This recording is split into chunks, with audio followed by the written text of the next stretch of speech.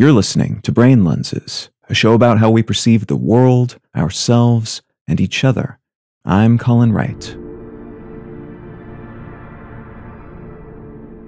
In the UK, the term silly season refers to a period from roughly August to September during which Parliament and the law courts are not in session, and consequently, during which there is less hard political news to report upon. This concept exists in other countries too, with other Commonwealth nations like Australia, New Zealand, and South Africa, sometimes applying it to the Southern Hemisphere's summer months, roughly aligning with the Christmas and New Year holiday period, and in the US, the slow news season refers to the same concept and time frame, adjusted for the US government's schedule. Most countries with a free press have some version of the same concept, ranging from the Sommerloch, summer news hole in German-speaking European nations, to La Morte Saison, the dead/dull season in France, and the Njetstjorka, news drought, in Sweden. Something approximating cucumber season or cucumber time is surprisingly common in reference to this same general idea across a wide variety of nations,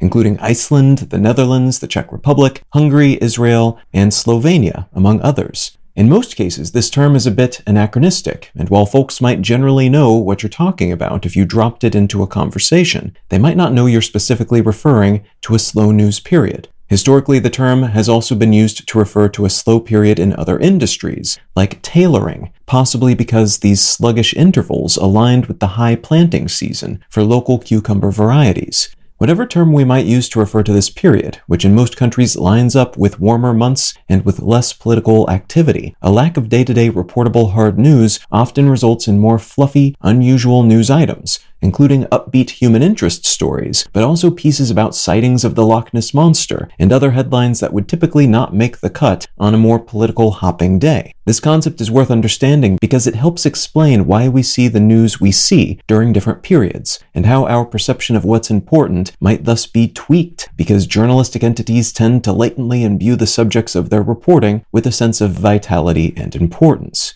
It may be that our sense of what's vital and important changes from month to month then, not because the actual properties of these things, be they political happenings or Loch Ness Monster sightings, have ebbed or flowed, but because the entities that report the news have relatively more or less consistent, hard news happenings to talk about.